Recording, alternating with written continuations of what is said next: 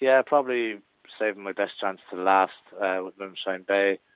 A lot of these, only the 5 runners, but a lot of them have questions to answer. Jury Duty on ratings is the one we all have to beat and should take plenty of beating. Back over fences, a little bit disappointing over hurdles the last time, but Blinkers was on, but Blinkers was left off back over fences.